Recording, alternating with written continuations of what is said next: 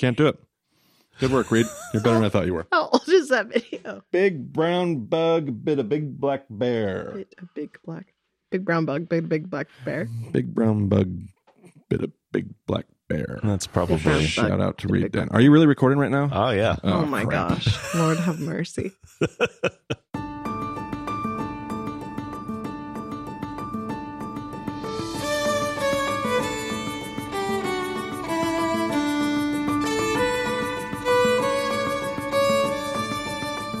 This is the BAMWOW Podcast with Marty Solomon. I'm his co-host, Brent Billings. Today we are joined once again by special guest Maggie Billings. Welcome back, Maggie. Thank you. And today we're discussing Marty's favorite Christmas movie, The Nativity Story. Marty, defend yourself. I just love this. I am so biased. I hope Maggie just doesn't rain on my parade today. You're welcome to have things that you don't love about this movie. That is perfectly acceptable, and I will take it. But I love everything about this movie. My family watches this movie every year on Christmas or Christmas Eve, one of the two. We watch this movie. I just love what I see as historical accuracy. This was before Chosen days or anything like that. I love that whenever I turn it on, my son goes, Poe Dameron is Joseph. Yes. I was going to mention Oscar Isaac was in this. I love it. I don't so know, many things I love. I don't know if he did that much before this, but he certainly has gone on to do many things after. Mm-hmm. So I think most people know Oscar Isaac.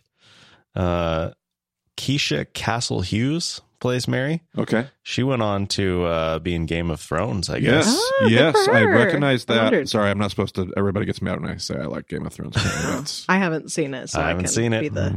It's only me who's going to hell, everyone. The Billings, Brent and I are Billings fine. household remains holy. Yeah. That's right. And undefiled. Yep. But here's where Maggie gets thrown under the bus. Directed by Catherine Hardwicke.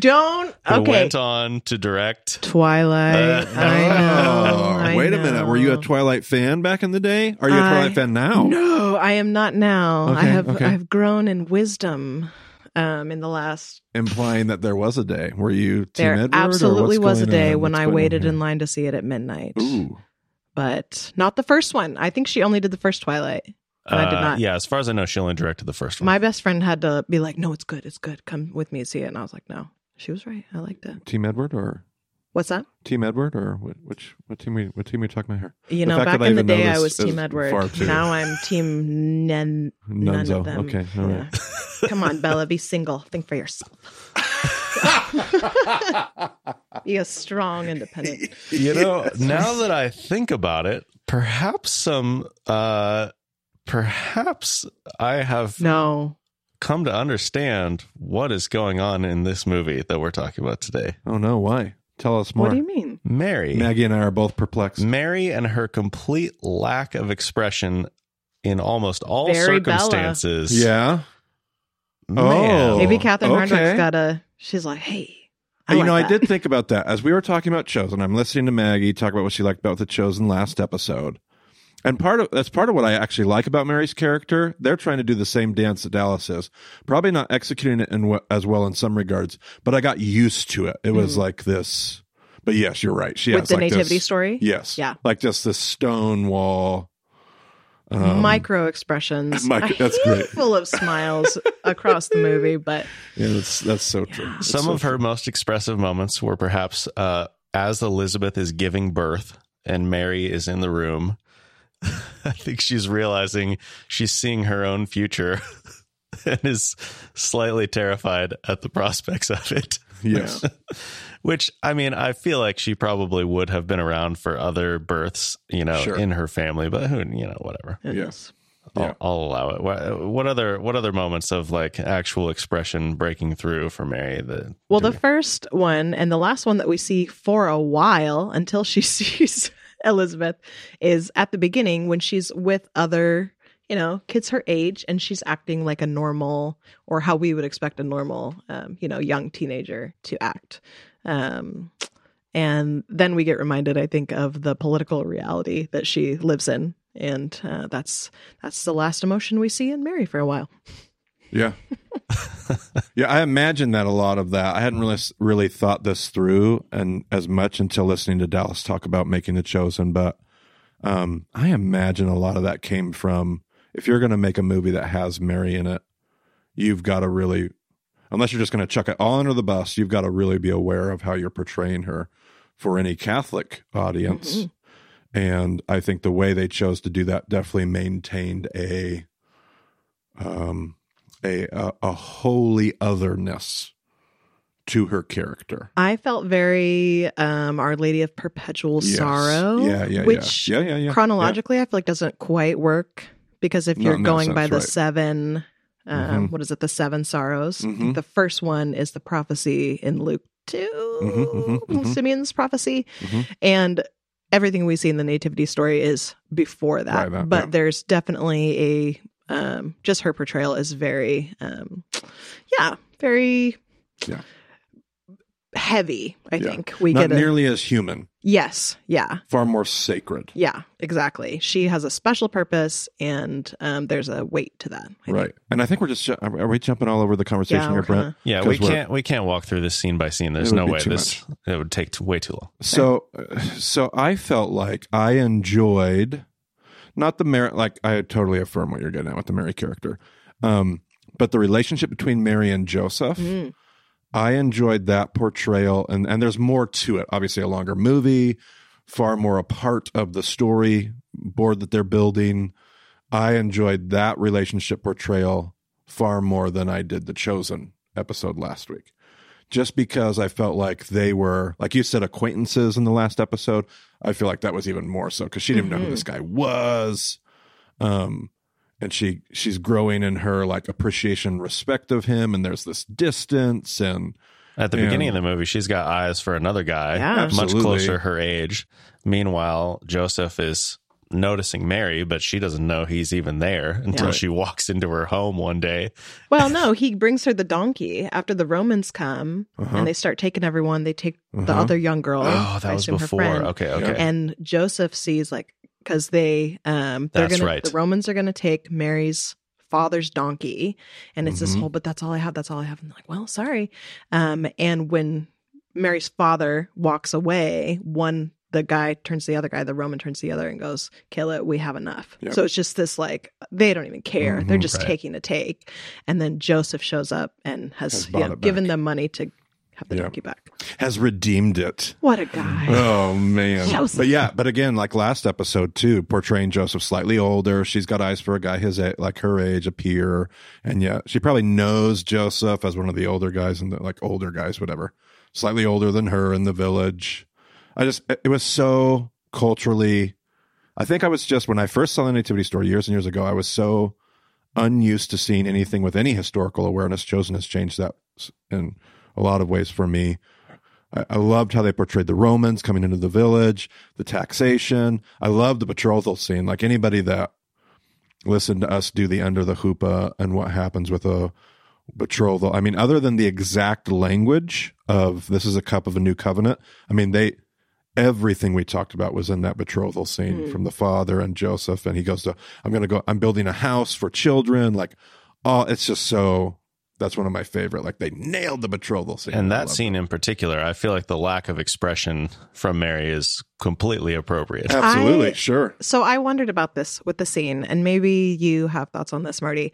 I felt like it was so, and I guess this is a theme throughout the movie, but with the betrothal scene, it felt very anticlimactic. Like she just shows up and they're like, Joseph, you're going to marry him.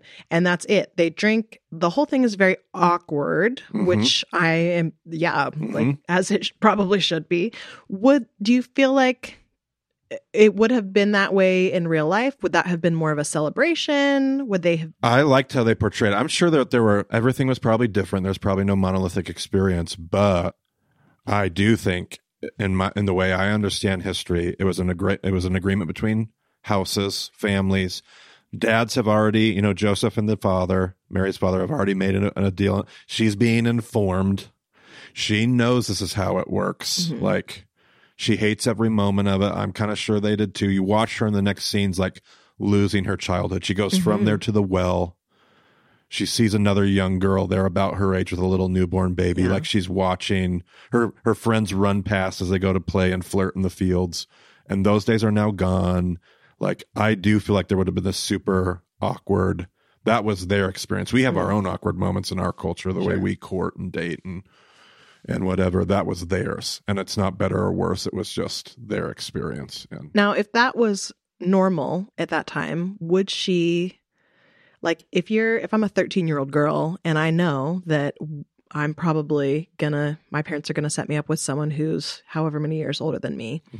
11 years in the 11 case of years. these actors. Okay, okay. And then 10 in the Chosen. I don't actually know that for sure. I couldn't find Raj Bond's birthday. oh, just going Okay. off the actor ages. Okay. Yeah, Just the actors. based on when he went to school and stuff, it's Okay. around 10. Okay. This one is actually 11 years. So either way, like a considerable Yeah, age right, gap, right, right. especially if you're a teenager. Uh-huh. Yep. But if this is your culture, is that normal? Do you expect that? Do you even allow yourself to have eyes for another 14-year-old if you know, like, this isn't how it works? Yeah, That I guy's think- going to get married in 10 years. I'm going to get married this month. Like, Yeah, I think it would have been enough of it could go either way. Like, you don't know. I don't think you would have kept yourself from having, like, I don't think that would have been like, oh, maybe. I think there were probably lots of ways where you ended up marrying a childhood peer. What I liked about what the Nativity Story did is they made it, for better or for worse, I'm not saying this is good or bad, but I think it's historically accurate. Here's this guy, Joseph, who is using his means, young guy. I mean, who knows where his means come from, but there is like an economic reality that's driving not just economic, it's honor and economics. Like, he's helped the family out. He's giving to them. He's looking out for them. He's protecting them. And there's also an honor. Like, this arrangement is being made because there's not just a financial transaction. I don't mean that in a shallow way, but like a meaningful economic relationship between Joseph and Mary's family. And that's a good reason why you would have been married to somebody. Yeah. There was an economic reality and a reason why that man gets chosen. I can't remember if it's the mom or the dad who made a comment, something to the effect of like, oh, we have, Joseph will be able to take care of you better. We've got, so many people or whatever. Mm-hmm. And the mom was also like sharing she's like, hey, it's going to be okay. Joseph's a great guy. I got married even younger than you are now. There's hope. And so I think, I think the ideal would be the wedding ceremony, which is coming up in a year. I think they said literally a year, but like sometime later, like Mary's going to have a chance to warm up to the idea. She's probably going to get to know him a little bit more, maybe not directly, but she's at least going to be able to like, oh, hey, I heard, you and Joseph are betrothed. Like, oh, Joseph did this thing for me this one time. So she's going to have a chance to know him a little better. And I think we would expect a much bigger celebration for the wedding ceremony. Sure. But maybe there were some cases where it's like, oh yeah, I know this guy. That's actually not I was thinking it might be worse than that, but this guy's pretty decent. I know who he is. And so maybe there's a little bit more of a celebration at that betrothal moment. But yeah, I think in a lot of cases it would be like this, where it's like, okay, this is how it works, but this isn't necessarily what I was thinking, half an hour ago in the field. It is interesting. I've noticed my response to these kinds of situations in movies has changed as I have become a parent. Ooh. Because Little Mermaid is another great example. But I watch these, there's often this theme of, but this is the guy I love. Don't tell me what to do. I want to marry for love. Okay, sure. And I'm not we're in American culture where like, yes, absolutely. But it's easier for me to see it from the parents' perspective, especially in this movie. It's right after the Romans come and this other family has this young unmarried daughter who's not betrothed to anyone and they can't pay. So this Roman guy just whips her up and she's gone. Right. And in theory, if your daughter's married, I imagine that is less likely. So for that to happen, and then pretty much right after, Mary is much more secure. And she's this whole like, well, why can't I marry someone I love?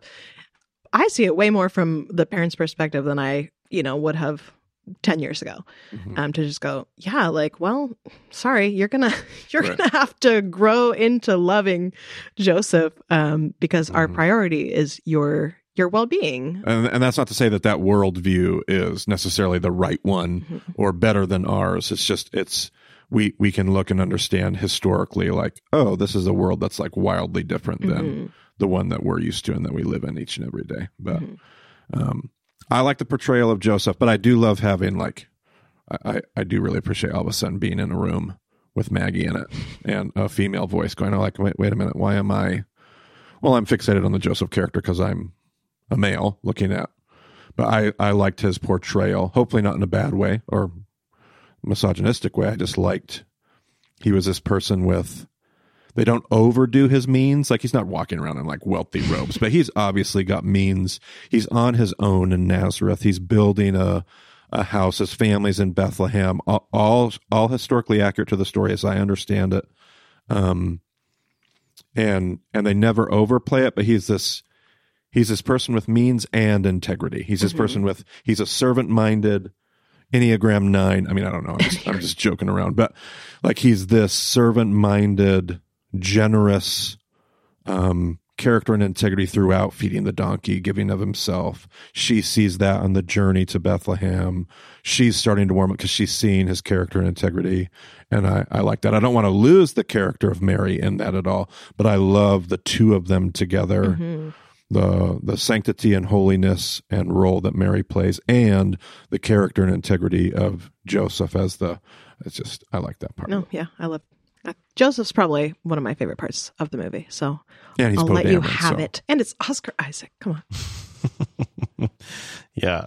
Somebody saw this portrayal and thought, like, oh, Oscar Isaac, that guy, he's going places. And he has.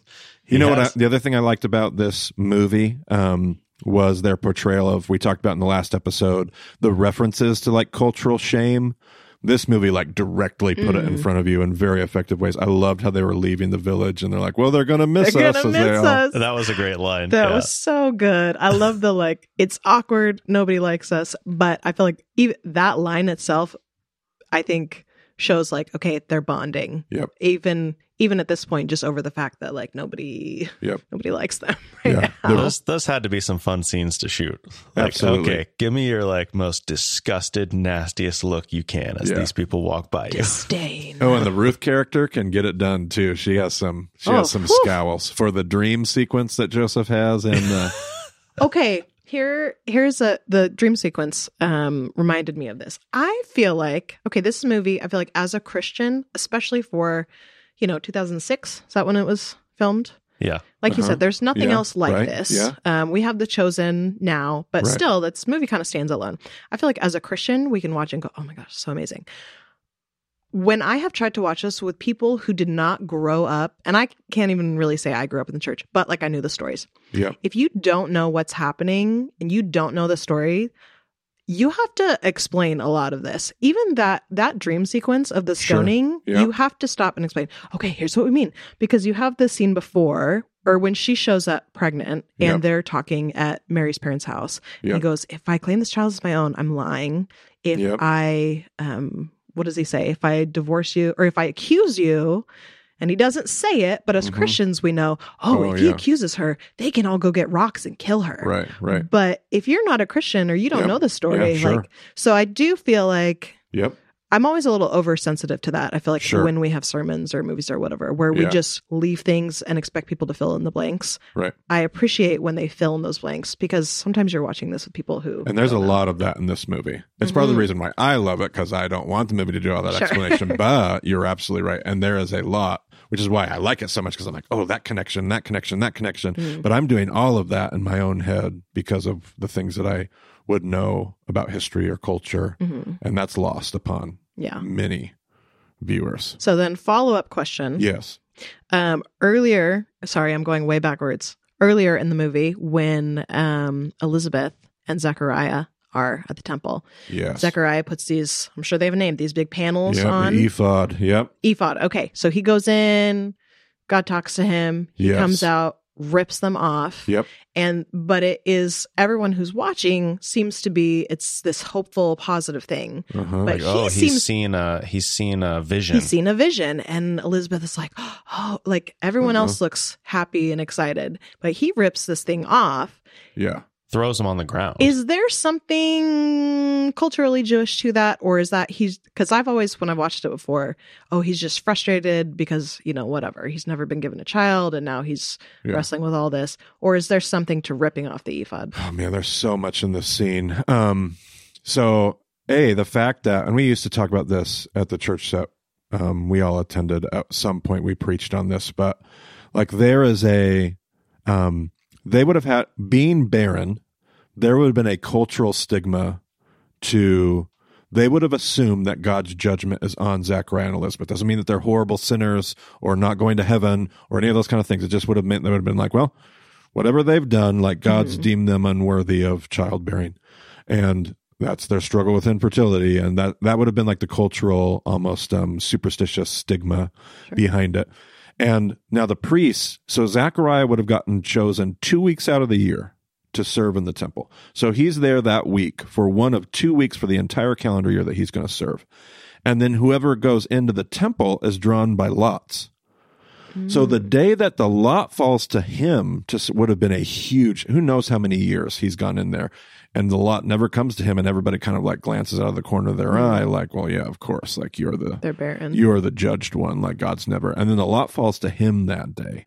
And so that's going on behind, like we don't know, maybe he's done it before, but we don't know that.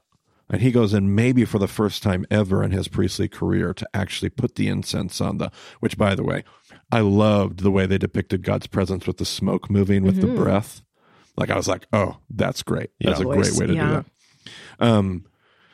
But then, so he has his experience, and I love there's so many things I want to talk about here, Maggie. So he has the experience as he comes out, and I've always viewed that.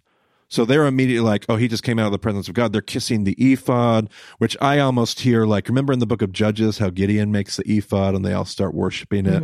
Like they already have a tendency to like overplay the ephod. And he looks down at their like, just kind of like ridiculous distraction and just kind of out of disdain grabs the ephod and chucks it on the ground, which is a huge deal. Yeah. But trying to like, quit. Like God is here, and God, I just heard from God, and you're like wanting to kiss the ephod. That's how I sensed it. Okay. Because you would never want those to touch the ground. No. And they all freak out when they hit the ground, like they're grabbing it, whatever. Maybe charitably for the people who are kissing the ephod. The story of Moses. And he's like, oh, well, I can't show you my face, but I'll show you where I just was. And so maybe it's something along those lines. Just in the presence of God. Sure. Absolutely. Yeah. Not all like ridiculous, but I think he sees it and just has, compared to what he's just experienced. He has this disdain for that. Now, what I have loved, and I thank our Bema listeners for this too, because they ask this question on Slack all the time. How come Zechariah gets judged for questioning God? Mary essentially asks the exact same question and gets like praised and kind of buttressed. And you can't explain that. Well, there must have been something different. Zechariah's response kind of presumes doubt, and Mary's response presumes service, and that can be in there. I even think you can make some cases from the Greek in that. Boy, after we've gone through John and learned about how that Greek construction can assume a negative or a positive response, go back and I wonder if there's anything like that. Yeah, and I believe that those are uniform and consistent. But I also think, like, this is not a net sum zero game. Like, I think one of the things we see in that is God does expect you. There is a male priestly privilege that Zechariah, God expects more from what he's supposed to steward. He's just walking around in the holy place where women aren't even allowed to go. Like, he expects more from him, and yet here's this young girl. And I don't think it's a sum zero game where they're all starting from. I just think it's helpful for us to recognize, like, God expects more from some of us. Like, we're supposed to steward some of the influence or privilege or stuff that we're supposed to use that for his purposes, for the sake of others. And I just thought about that when I was thinking about that episode, because he definitely receives judgment in the story. Yeah. And Mary receives honor. And the reaction is similar. I've almost thought of it as a, like, Zechariah, like, you know better. And Right. not that Mary doesn't, Right. but like you said, like, she's not, she's a totally different, she's not been allowed to be, as much a part of synagogue and things. So a little more grace for her questioning. And I would almost imagine even like, ask questions like, you wrestle with that, Mary. Like, I'm not gonna give you all the answers, but just, I think it's great. Well, unfortunately, the NET doesn't have any indication in the notes one way or the other. Well, shoot. How that's constructed. So no commentary. I'm just looking through my notes. Things I loved. I loved the portrayal of the three, the Magi. Yeah. I love that. They worked Three in some Magi, tradition. but whatever. Yeah, they used a tradition. They gave them the same names. They used a very historically plausible theory about, we talked about in our episode, you can even link it in the show notes, Brent, Written in the Stars, I think was the name of an episode where we discussed the Magi. And you even saw them. They got a Hebrew text delivered to them. They're putting their understanding of astrology together with Hebrew prophecy, together with, like, it was this collision of science and pagan history and Jewish prophecy, and this collision, which is pretty much what we described and portrayed in that episode. Episode 89. Okay. I just loved their characters throughout the whole movie. It was comedic, but it was also done. Yeah. I liked it. The names aren't in the text, are they? Not in the text. They're in church tradition. Church tradition. Yep, but not in the text. Let's see what else. I did enjoy their interactions with each other as the good, like the Three humorous Stooges. Three Stooges. I mean, not, but they're they're like that far, but no, they're like the comedic relief of the movie. They've been working together for a long time. They know each other's, foibles and intricate, what am I saying? Quirks. Yeah, quirks. Definitely like the portrayal of Herod and his family. Maybe a little overdone at times. Maybe the cheese factor going up a little bit, but I thought they portrayed him his portrayal, his paranoia and his brilliance. The paranoia would definitely, and his like, oh, you know what? I just had an idea. Why don't we put another pool up there and have it flow down into this one? Exactly. So, like, make everybody stop working so I can talk to you without being bothered. So frivolous, so impulsive. Yeah. Herod, I appreciated much better. His son, not as impressed with his portrayal. Another emotionless. Yes. Not emotionless, but very unchanging face. I mean, in some moments, it's like, when Herod's going on about, you know what? If you don't do things the way I want you to, I'm just going to kill you, because I've already killed some other people you're related to. I won't hesitate to do it to you too. And so, in a moment like that, I can see him just be like, just frozen. Okay. Yep. Staring straight ahead, trying not to really, if my dad's already thinking that, I don't want to give him any reason to act on it now. I don't want to. I'm just going to try to play it cool and live to see another day. 100%. I liked how I liked and hated the shepherds. They made them kind of marginal. Definitely, Joseph even makes a comment about how they spend their whole life out here on the fringes of society. I love the discourse and the dialogue. I love how they played that. The gift line, boy, talk about the weepy every year for me part of the movie. The line where, what's your gift? I don't have one except the hope of I'm waiting. Maybe getting one, and then how that swings around later at the birth at the stable.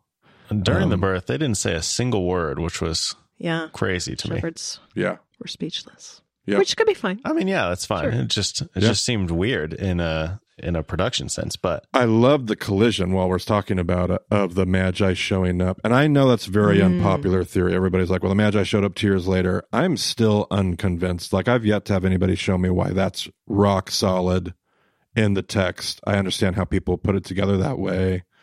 I don't see any evidence that it has to be that way. And obviously I love the collision of outsiders at the whole, it's just beautiful. The whole scene at the end, you have this cave, a winner for me. You have the outsiders of the shepherds combined with the outsiders of these super wealthy academic pagans. and they're all colliding on the same stable. It's just beautiful. Like it is. That is it. That is the image that I have in my head. I love it so much. This was a moment where Stone Cold Mary was really at the top of her game. They're just handing, they're like, hey, here's a box of gold. Yeah. Have you ever even seen this much money before? I just felt like there were so many key moments through the movie where I'm like, that should have been a big deal for Mary. Sure. Like Joseph's like, I'm not going to accuse you. Yeah. Or like, we're the angel appearing to her. Yeah, just no. I'm like, come on, Mary. And maybe she was saving it for for Elizabeth and for the birth. But I was like, man, that's a big deal. Like, you're not going to die tomorrow. Yep. Mary, come on, man. Okay, so while we're talking about it, I want to get, Maggie, your opinion. Compare the two. Not that one has to be better. Maybe they're equally the same in a lot of regards. Compare the birth scenes between at last week's episode with The Chosen and the Nativity Story. So here's the thing. There are two births in the Nativity Story. And this is why I have... Nativity Story loses points for the birth of John because that baby was like 6 months old. Oh, and that baby he was huge. Yeah, rolls oh my gosh. on that. Yeah. And like babies can come out big. Yeah. Like I've got a friend who gave birth to like a 13-pounder at home. Fighting in the UFC. Yeah. Like he's ready to rock. That guy was ready to get a job. Yeah. Like job. But like, I mean, whatever. Huge chunky babies, that's a thing. But there's also a difference between a newborn chunky baby who can't hold its head and like this huge thing. Also, that was shaking Mom's hand as it came out. Right. Hi. I'm John. I'm here to prepare the way. But and I didn't look for it in that scene, but we specifically noticed. So jumping forward to the birth of Jesus, there was no cord. Yeah, you see the baby come out from under the blanket and get lifted way up into the air, and they cut around this. They were going back and forth in The Chosen, so you don't actually see, like, you don't see it, but you also don't see that it's not there.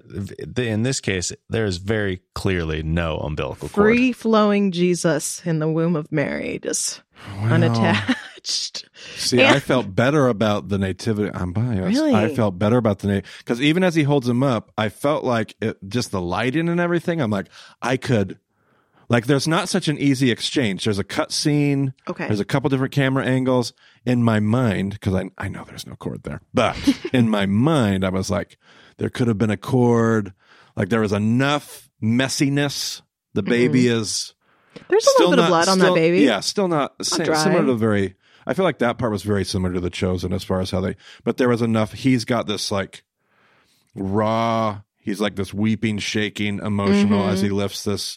And there was the one in The Chosen is like, he literally takes it out from the blanket and directly hands it to her. Yeah. So there's definitely no cord or placenta happening. It was a very midwifey move. Yeah. And this one was like, well, maybe there was a placenta and a cord and they just cut around it. So like, I know it's not. Yeah, I felt like, and I do feel like the baby Jesus in the nativity, that baby seemed younger. Yeah, Brent also was younger. like, what do you think? I was like, I don't think that baby's older than 6 weeks. Like totally newborn-ish.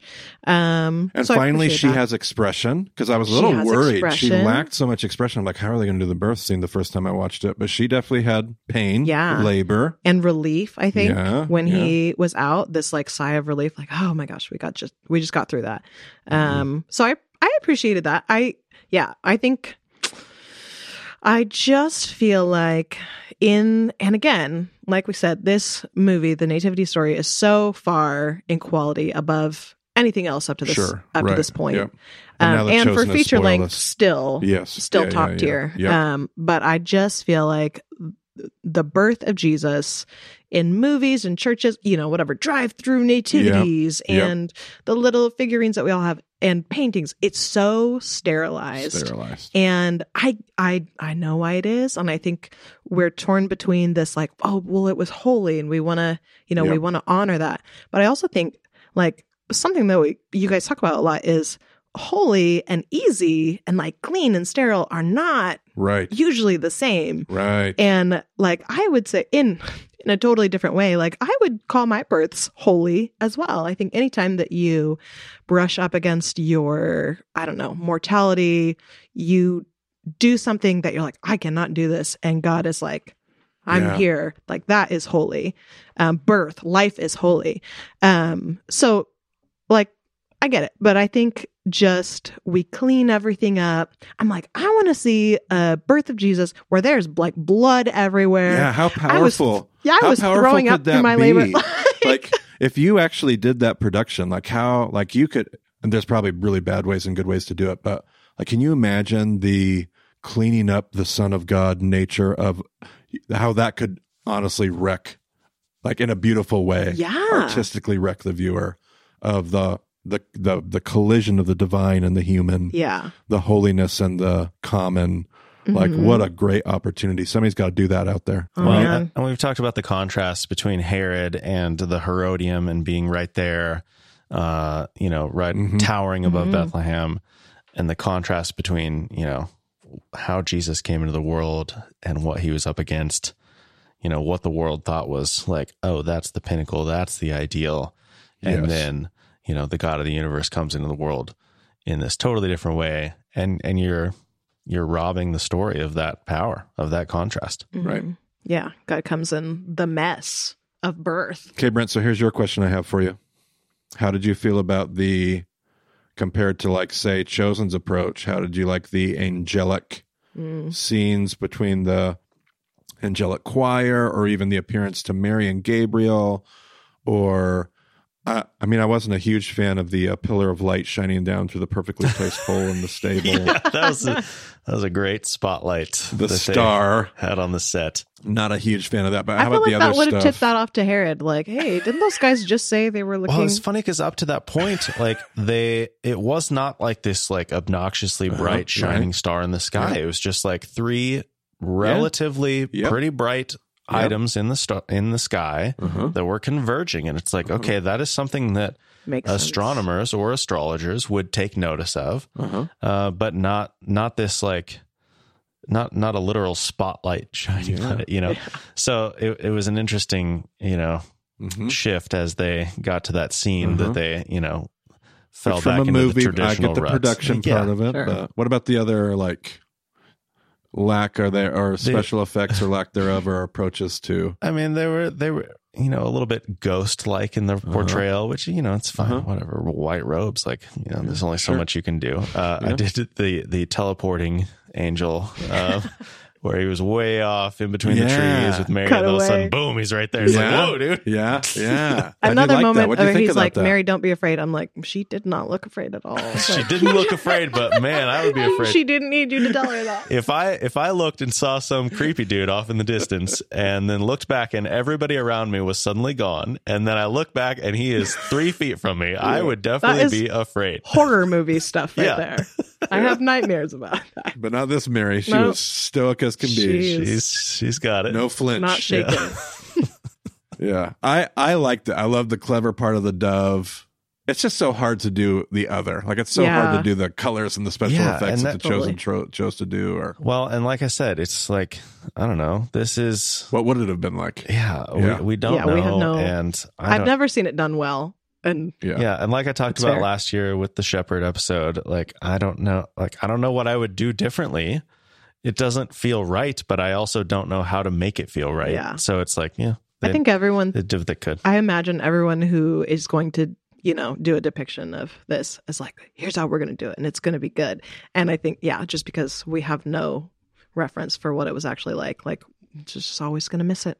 It's going to be fine. Just expect it to be cheesy. I will say the cinematography was, whatever, for the most part. And then somehow, like, and I don't know if this was the editors, I don't know if this is color grading, I don't know if this was an intentional choice, but like the colors got bonkers in the last half of the movie, where everything was like weirdly green.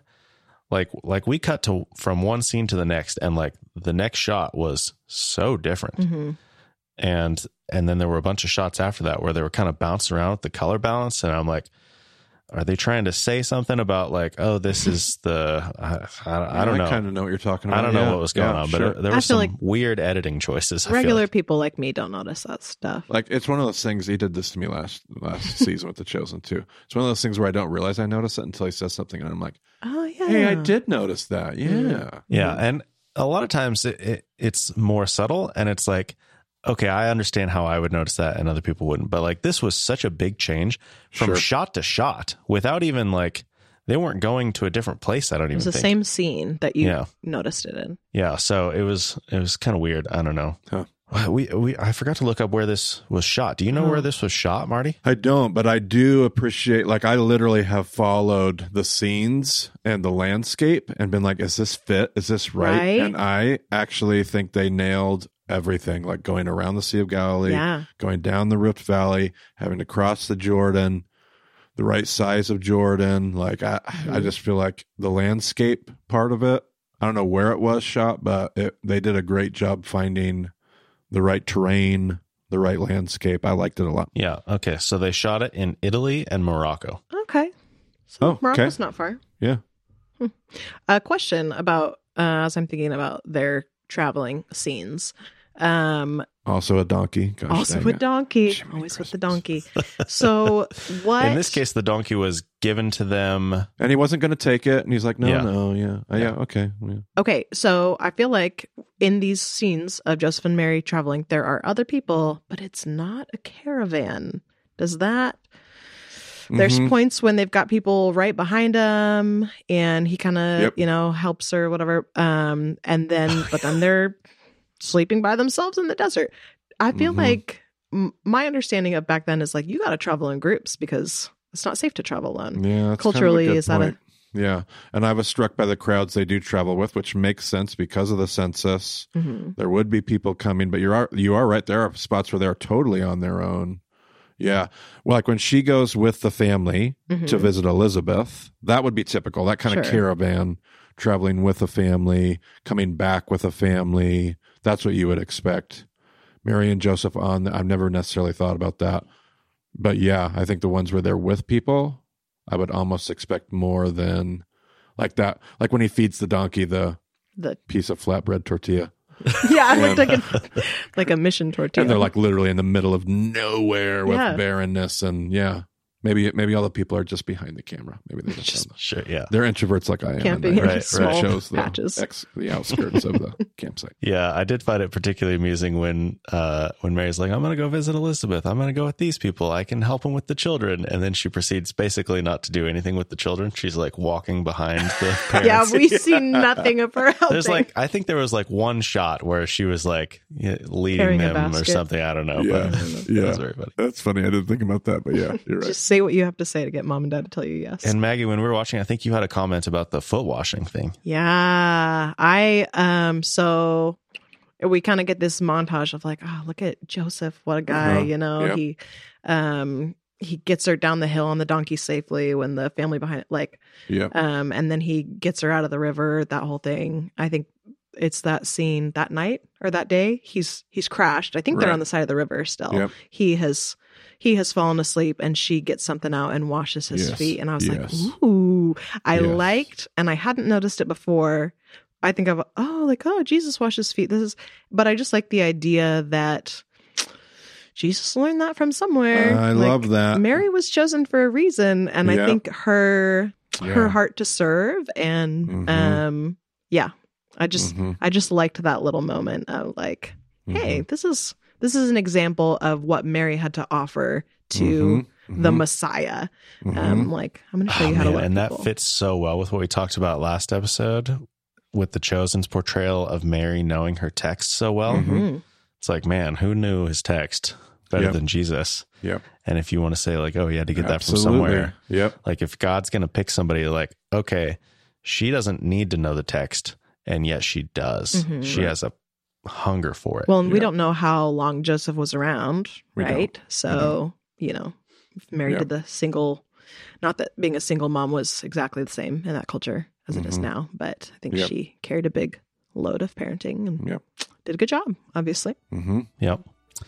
Okay. Well, what do you think, Marty? Have you defended yourself? I think so. What a great movie, everybody. Just what a 5-star experience. 5 stars. Okay. Absolutely. What a 5-star experience. I know that Brent and Maggie obviously agree with me, so we'll just put that link to this movie in the show notes. And traditionally, movies are rated on a 4-star scale. Yeah, I'm adding a 5th. Still going it's that 5. good. Wow. It's that good. Such confidence. I think more or less everybody's switched to a 5-star scale all around, but I just... Absolutely. Okay. I like That's what it is. All right. Well, Maggie, thank you for Yes, thank you, joining Maggie. us Thanks for having me. in person. This is What a lovely treat. to record. Marty and I have not recorded in person in what? I don't know, 2.5, 3 years. What? Yeah, here we Oh, are. A lot more not space these days than we used to have. Yeah. We're in the basement. Not as ideal acoustically, but definitely more comfortable. Yes. All right. Well, that'll do it for this episode. If you want to get a hold of Marty, you can find him on Twitter at Marty Solomon. You can find me at EIBCB. And you can find more details about the show at BamaDiscipleship.com. So thanks for joining us on the Bama Podcast. We'll talk to you again soon.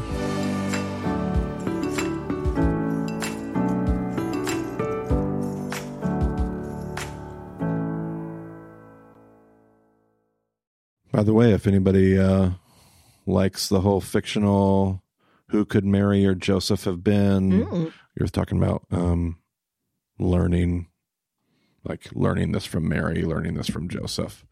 In other channels, I have plugged C.T. Giles' book, When God Was a Boy.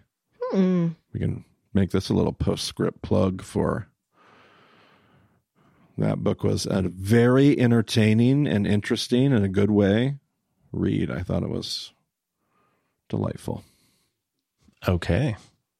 Storyline is like right on the edge of, is this too crazy? Which is right where you want the storyline to be. Perfect. What do you mean story? This is Like historical the plot. fiction. Historical The fiction. plot. It's historical fiction. Oh. It's a story of like the lost years of Jesus, like when he's a teenager. Ooh, I love Like, that. He works in some brilliant stuff. I don't want to spoil it, so I can't talk about it. Oh, fabulous. Gosh, right This in the is a middle, singular, the height a of one the book. plot line is just like, When God boy, was a boy. He had me going. Okay. I don't think we've ever linked it before. Not on the podcast. I've done it on my YouTube channel and I did it on the social media stuff. But yeah, we can throw it in here. Well, banner day when Marty's recommending fiction. It takes a lot, Few but and that far was between. Whaler's a good friend of ours, a good Bama friend, and I got a chance to visit him in Virginia. Good guy. Who? Whaler. That's his name. He goes by CT Chad, Okay. but he goes by Whaler. Okay. Whaler. Mm-hmm. Got the inside scoop. There you go. Yeah. All right.